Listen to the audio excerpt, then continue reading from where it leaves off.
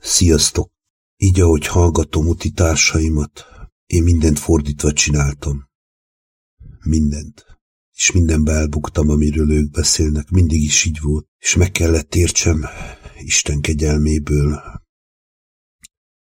hogy ez is értem engedtetett meg, hogy meglátszódjon, micsoda megkötözöttségeim vannak, hogy ez az én, az elbukott emberi természet, ez a bűnös, földhöz ragadt, gyerekgyilkos, lélekgyilkos, aki emberölő és hazug volt kezdetektől fogva, az a saját világában mire képes az a világ, amit magának épített Isten nélkül. Hisz a gyermek, az újjászületett gyermek Krisztusban, az kikívánkozik belőlem, és minden vágya és szándéka az, hogy az atyával legyen az ő jelenlétében.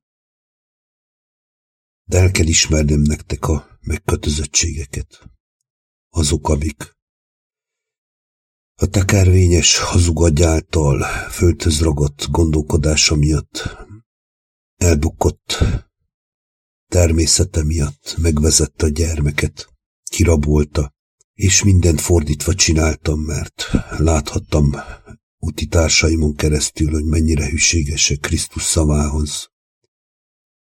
Meg is cselekedték azt, kitartottak, így meg is dicsőült az Atya általuk. Olyant is láthattam az utóbbi időben, egy nagy városba, úgy is mondhatnám Babilonba, Isten megmutatta a hűségüknek a gyümölcsét. Kitartottak mindvégig Krisztus mellett, és megdicsőültek. És én pedig, aki jöttem természeti népek közül, elbuktam itt Babilonba, és bűnösként, és hazugságban éltem hosszú éveken keresztül, és még most is láthatom ennek a következményeit. Láthattam tiszta tükör által olyan utitársamat, és láthatok utitársaimat, akik beálltak a szőlőbe, és már Isten kijelentette nekük, hogy nekük az ő feladatuknak már vége van. Valójában én el se kezdtem. Vagy nem tudom, hogy befejeztem-e. Nem kaptam ilyen kijelentést az atyától, de olyant igen.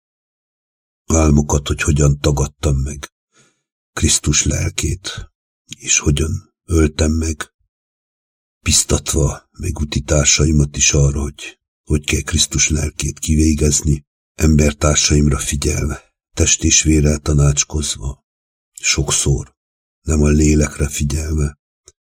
Rengeteget bukdácsoltam, mindent, hibát elkövettem, és mindent bűnt Krisztus nevében. Az a kérdés, hogy hogyan szabaduljak ki ebből a lelkületből, szellemiségből, ebből a vallásos, földhöz ragadt, testi hazug életből. De érzem a szívembe, hogy Isten tudja csak a munkát elvégezni bennem.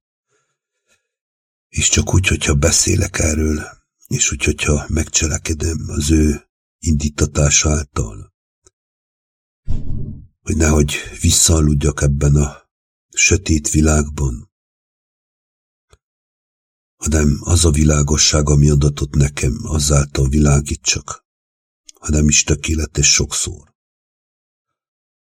Egyesek észre se veszik, mások talán igen, hogy beszélhetek arról nekük, hogy milyen nyomorult voltam, honnan mentett ki engem Krisztus, hogyan tett szabaddá, és hogy én hogyan mentem vissza a rabságomba, okulásul, hogy hát ha ezáltal megláthassák azt, hogy milyen csodálatos ez a keskeny út, és ők hűségesek maradnak, nem olyanok, mint amiket én csináltam idáig, amiket elkövettem. Én nem akarok hallgatni, és én az sem érdekel engem, hogy ki írt evel egyet, meg ki nem. Mindenki azt csinál, amit akar. De megláthattam, hogy mik azok a dolgok, amikre hívott engem Krisztus, és nem cselekedtem meg. És ezek mind igaz kijelentések, mert az Atya az penge élesen megmutassa azt, ami a szívünkben van, a tükör, tiszta tükör által. Nem adhatom elé nektek azt, hogy én egy megtestesült angyal vagyok. Bár rég az kellene lennem, de nem vagyok az. Valójában még mindig rabságban vagyok. A babiloni lelkület szellemiség rabságában. Valójában egy bűnös beszél hozzátok Babilonból.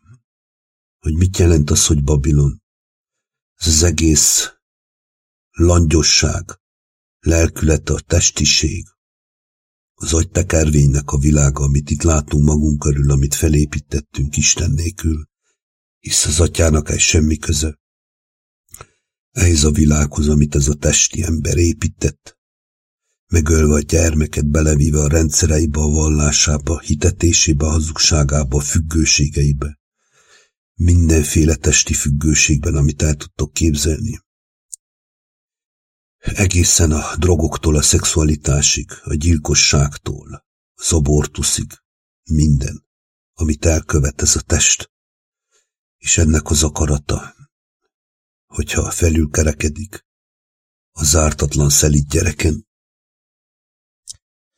Ez csak gyilkolni, felfalni, zabálni tud, tobzódni, meghízni, robbangatni, és mindenre képes, hogy elpusztítsa egyszer a testet, s vele együtt a lelket is, hogyha nem születtünk újjá. Isten arra hív, hogy lépjek ki a vízre. Eddig biztonságban voltam az úti társaimmal. Azt is megmutatta, hogy ők kelyhet kiitták, és elkezdték kiinni azt a kelyhet, ami valójában ki kell egyenlítődjék. Az Isten rendélete ne boruljon föl. Ez az Isten gyermekeinek adatott meg, hogy ezt láthassák, erről beszéljenek, és ezt ezáltal meg is kell ígyák ők, hisz ezt fogyasztottuk éveken keresztül.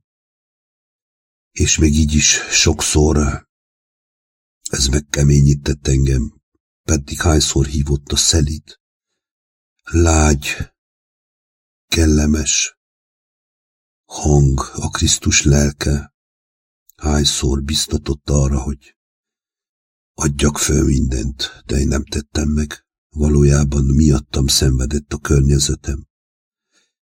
Egyszerre mind a kettőt csináltam, úgy éltem a testi életemet is, mint a Krisztusit. És a végén a testi győzött, többször.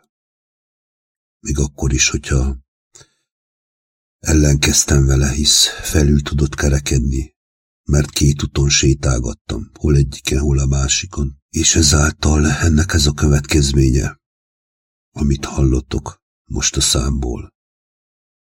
Tehát nem vagyok külön, mint bárki ezen a földön. És azt se tudom, hogy Isten hogy fog megszabadítani, csak érzem a szívem, hogy haza akarok menni. Nincs itt semmi keresni valóm. Azt tudta, a szerelmet, amit általa megtapasztalhattam, azt nem pótolhatja semmi soha. Nem is tudja pótolni. Hisz lehetetlen azt az űrt betöltse valami, azt ott a bennünk lévő ürességet, amit okozott ez a testi gyilkosság, ez a test, ez a tekervényes agy, a lélek gyilkosa. Emberölő volt kezdetektől fogva, megöli azt a tökéletes teremtést, gyermeket, amit az Isten teremtett, hisz ő nem teremtett semmi rosszat, és minden, amit teremtett, az jó. Ezt csak lélek által lehet meglátni és megérteni, és még így is meg kell tapasztaljam azt, hogy csak egy icike-picikét figyelek oda a testnek az akaratára, lélek nélkül, és már másik pillanatban föl is falt a fenevad, tehát közelebb van hozzánk, a sátán, mint gondolnánk. Szószoros értelemben egy házba lakunk vele élünk, hisz ő az, aki nem tehet mást, mert nem is tud, nem is értheti, föl sem foghatja és nem is akarja, hanem csak ki akarja rabolni, kihasználni azt, amit az Isten lelke ad az ő gyermekeinek. Ezt úgy mondom nektek, mint figyelmeztetőt, de legfőképpen én úgy, mint aki megvallja nektek, hogy mindenben elbuktam, mindenben, amit valaha megtapasztalhattam idáig. De az az igazság, hogy nem vagyok kész. Meg kellett látnom, hogy ez a lelkület, ez a gondolkodás, még mindig a rabja vagyok, a Babilon rabja vagyok. És addig, amíg lélekben, bennem nem tisztul ez az egész Isten kegyelméből, nem válok szabaddá, el sem tudom hagyni ezt a földet. Hiába mondják nekem, hogy hagyd el. Ezért nem tudtam elhagyni, ezért buktam el.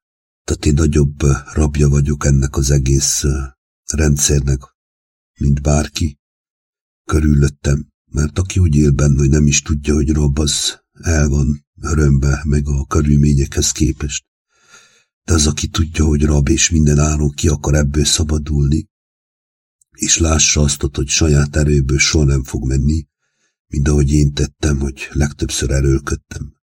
Ezáltal még jobban kiraboltam a lelket, bántottam a környezetemet, embertársaimat. Szószoros értelemben sokszor megvettem őket azért, mert azt hittem, hogy ők miattuk van minden. Közben minden tiszta tükör által, úgy a utitársaimon keresztül, az Isten gyermekein keresztül, mind a környezetemben megmutatta, hogy én vagyok egyik legnagyobb rabszolga innen közülük. Folytonosan erőlködök, meg akarok felelni mindennek és mindenkinek, úgy a világnak, mint Istennek. Vallásosabb lettem a vallásosnál, szószoros értelemben, Jézus Krisztus és Isten nevében. És saját vallást alapítottam, ami eljuttatott oda, hogy most már láthatom azt, hogy egyedül csak általa szabadulhatok meg, hogy feladok mindent, teljesen. És többet nem erőlködök. Ezt szerettem volna nektek elmondani. Sziasztok!